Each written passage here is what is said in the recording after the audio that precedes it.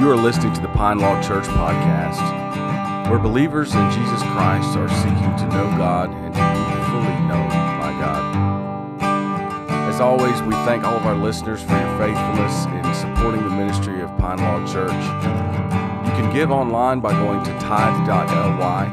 We pray that you are blessed by the hearing and the reading of God's Word. Our scripture reading for today is from Paul's letter to the Ephesians. It is Ephesians chapter 6, verses 10 through 18. Hear the word of the Lord. A final word. Be strong in the Lord and in his mighty power. Put on all of God's armor so that you will be able to stand firm against all strategies of the devil. For we are not fighting against flesh and blood enemies, but against evil rulers and authorities of the unseen world, against mighty powers in this dark world, and against evil spirits in the heavenly places. Therefore put on every piece of God's armor, so you will be able to resist the enemy in the time of evil.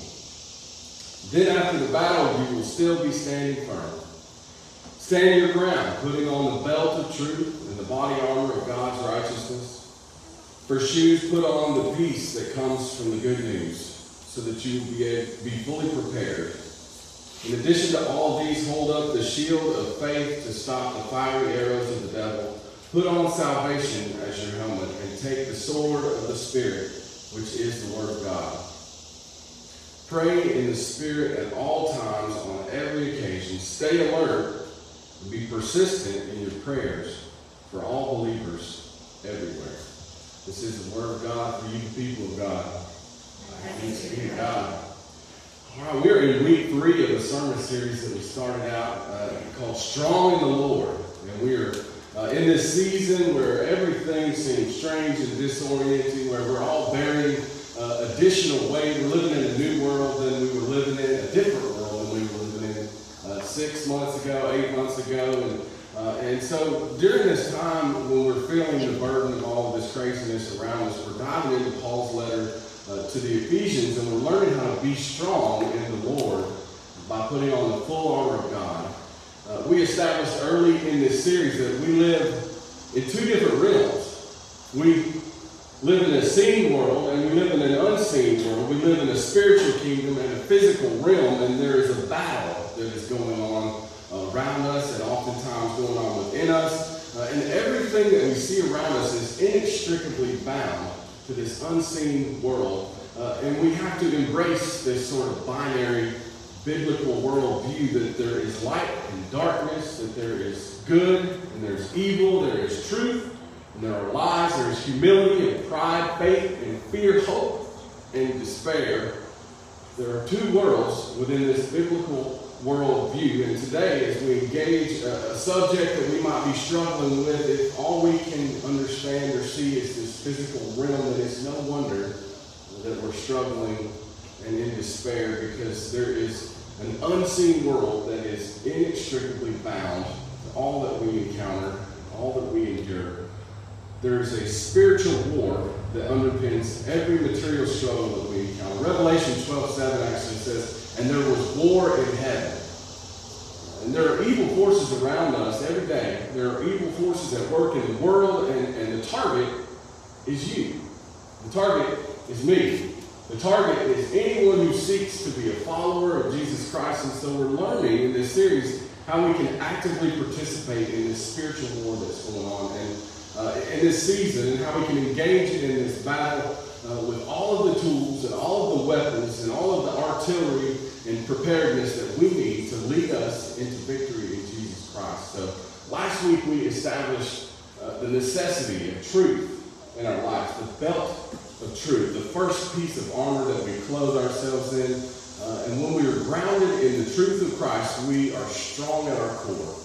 We are strong at our core, and we have the necessary foundation from which we can hang all of the other weapons that we need to do battle. And this week we're diving into the second piece of armor that Paul talks about and addresses in his letter. I want to share a little story with you to sort of set it up. So Jack, my son, has been talking about playing football all summer. He's wanted to play football, and He's never really played football a lot before. He played one season, but he wanted to play this year, and he's been thinking about it all summer. He's been wanting to do it, and all summer he's been building up to this season. And in the last couple of weeks, we've started going to practice. And last Tuesday, we went to get weigh in and all this stuff. And so we did the weigh-in process, and we walked through, and then we were going to get pads. And he was having a little anxiety about these pads. And so Tuesday we were there, and we were getting his helmet on, and the coach fit it and made sure this chin strap was in the right place. And then, we moved on to the next thing, and he picked up these shoulder pads. And he picked up the shoulder pads, and he placed them on Jack's shoulder, and he wiggled them around a little bit, and then he clipped the thing in, and then he cinched them tight around his chest and made sure that they looked good, and he patted him on the shoulders. And what do you think the first thing Jack did was? Tackle you. He didn't tackle me. He started flexing, He started flexing, like he clenched his fist and sort of poked his chest out and bowed up just a little bit. When he saw that he had this piece of armor on his body, when he saw that he had this piece of equipment that protected his core, this breastplate, if you will, it was noticeable that he felt stronger, he felt enlivened, and he felt strengthened. It was recognizable that this protection that he placed on his chest, on his torso, did something within him. This is where we find ourselves today. As we talk about the body armor of God's righteousness, some translations say the breastplate of righteousness, just like Jack and his football pads, when we put on the breastplate of God's righteousness, it makes us noticeably stronger and more confident in the Lord. Paul says in verse 14, stand your ground, putting on the belt of truth and the body armor of God's righteousness. And I love how the New Living Translation emphasizes whose righteousness it is. God's righteousness. Because if we're thinking in binary terms, if we're thinking in terms of this binary biblical worldview, then there must be some other kind of righteousness. There is God's righteousness, and there's self-righteousness, which is one that a lot of us struggle with. There's humility and there's pride. And God's righteousness is what protects us from falling into this trap of self-righteousness, thinking that we can do it on our own. It produces holiness, and it protects us from falling into the trap of thinking that we in and of our own power, have the ability to live fully into what God wants for our lives. Think about this. Body armor is what protects all of the vital organs. This breastplate, a soldier would already have a shield to hold up to protect them from head-on attacks, but unlike a shield, the breastplate of God's righteousness is intended to protect our core and protect those places on our body that are most vulnerable, our spiritual body, that are most vulnerable from the unexpected attacks from the side or from the back, the things that we don't see coming. It produces those side attacks that sneak up on us, the ones that we're not looking out for, that are not head-on, or the attacks that are from behind. No soldier is going to battle without body armor. It protects them in the places where they are most vulnerable. Most importantly, the breastplate protects their heart. Paul is telling us, if we are going to fully live into the truth of Christ, we've got to protect our hearts. Protect it from evil, protect it from corruption, protect it from the attacks of the enemy, because that's the first place. In the context of spiritual warfare, protect your heart from unrighteousness by covering the core of yourself with the righteousness of God. So what is righteousness? This Greek word actually translated means it is upright living that aligns with the standards of God. Righteousness is purity of our heart. I love how one commentator described righteousness. It is the state of him who is as he ought to be, or the state of her who is as she ought to be. It is purity of heart. And when we think about protecting our heart in the physical sense, the heart is a pump. It is in its simplicity, it is the giver of life for all of us. Without the heart, we can't live. It serves to pump life through our veins, and in the same way, in the spiritual sense, the heart is the very source of the well springs of life. When we think of joy and hope and love, we think of the heart. When we talk about having a broken heart, we are saying that and implying that at the core of life we have been fractured in some way. When we talk about having a heartache, we are describing our biggest challenges in life. When we're dealing with failure, rejection, sin, regret, guilt, happiness, affection, joy, passion, all these things come from here. They come from our heart, the well springs of life. I love how King Solomon said in Proverbs 4:23, above all else, guard your heart. Above all else, guard your heart, for everything you do flows from it. The heart is so critical, and God is saying, protect your heart. You need to protect it, because this is one of the main targets that our spiritual enemy aims for. This is one of the main targets that our spiritual enemy aims for, because the enemy knows that if he can wound your heart, then he can get into your head. And if he can get into your head and he can get into your heart, then he's got you not where he wants you. Because he can muffle the sound of the Spirit of God trying to speak truth into your life. He can muffle God's voice and send you down a path of destruction. So how does our enemy do this? Zechariah is one of the minor prophets. It's actually, if you're in Matthew and you turn left and go back 2 books, it's called a minor prophet, not because it's any less important, but because it's less words. So there's several minor prophets in Scripture that are equally as significant as any other writer in Scripture. Zechariah is 2 books back from Matthew's Gospel. Zechariah 3, verse 1, the Scripture says, "Then the angel showed me Jeshua, the high priest, standing before the angel of the Lord. The accuser, Satan, was there at the angel's right hand making accusations against Jeshua." Our spiritual enemy is the accuser. And one of the main ways he goes for your heart is by attacking you with things that have wounded your heart.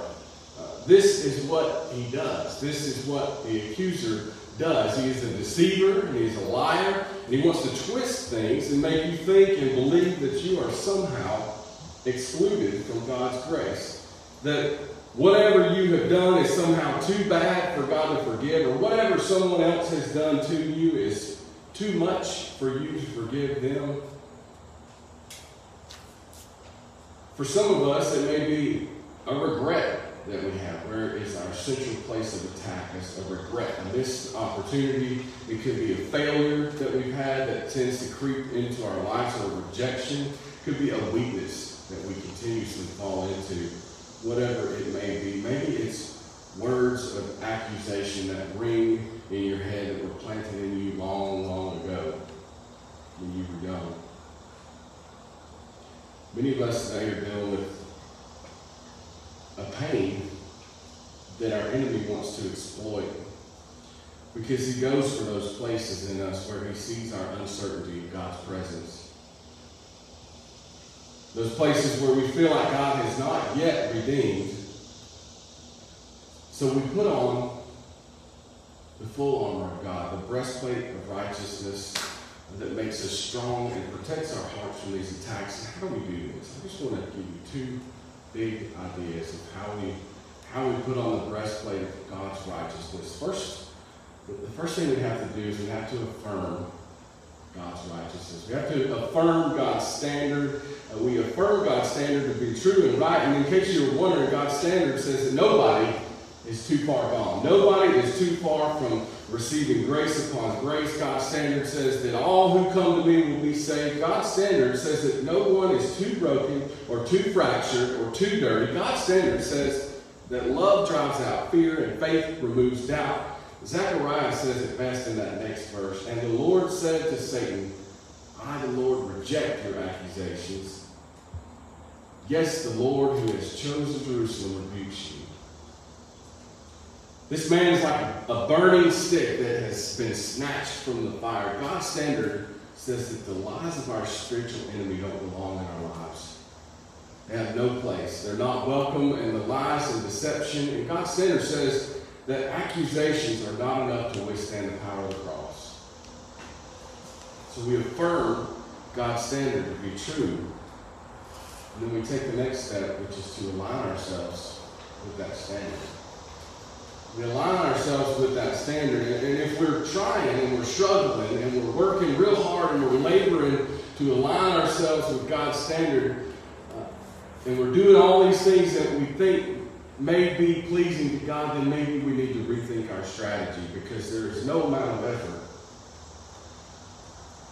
there's no amount of trying, no amount of good works that will allow you to earn your way into God's righteousness, into God's grace. Righteousness is only attained through Jesus Christ. All have fallen short of the glory of God. We cannot earn it. We don't deserve it.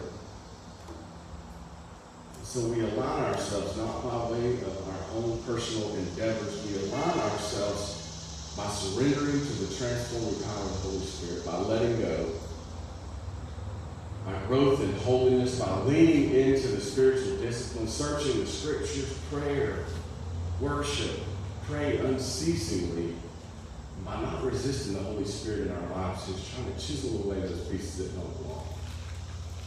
It's not about behavior management, it's an inside job. I want to close with this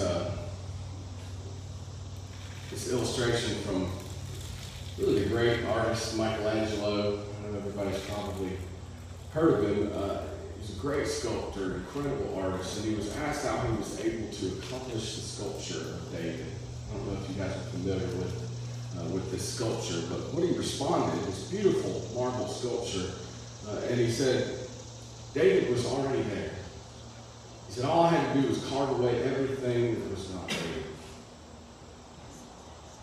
Beneath the surface of this marble, this piece of marble was this beautiful sculpture, and all that had to be done was the pieces that didn't belong had to be chiseled away. God created each of you in his own perfect image.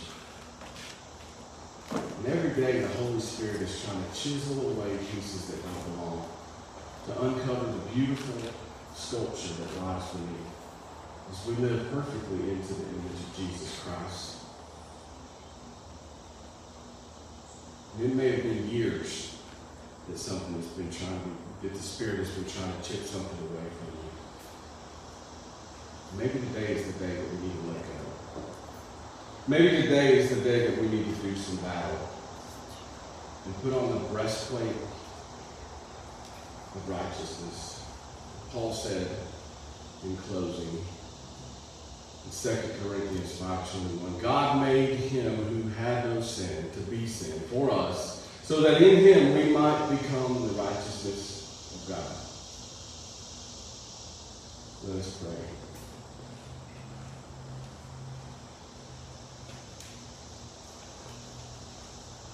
Almighty God,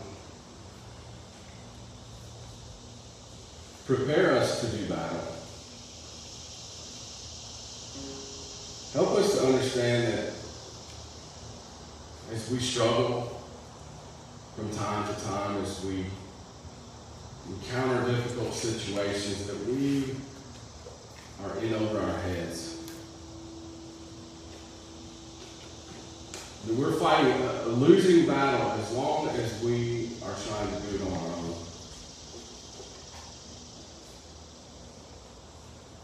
Help us to stop fighting this fight on our own, Lord, and help us to lean into your righteousness.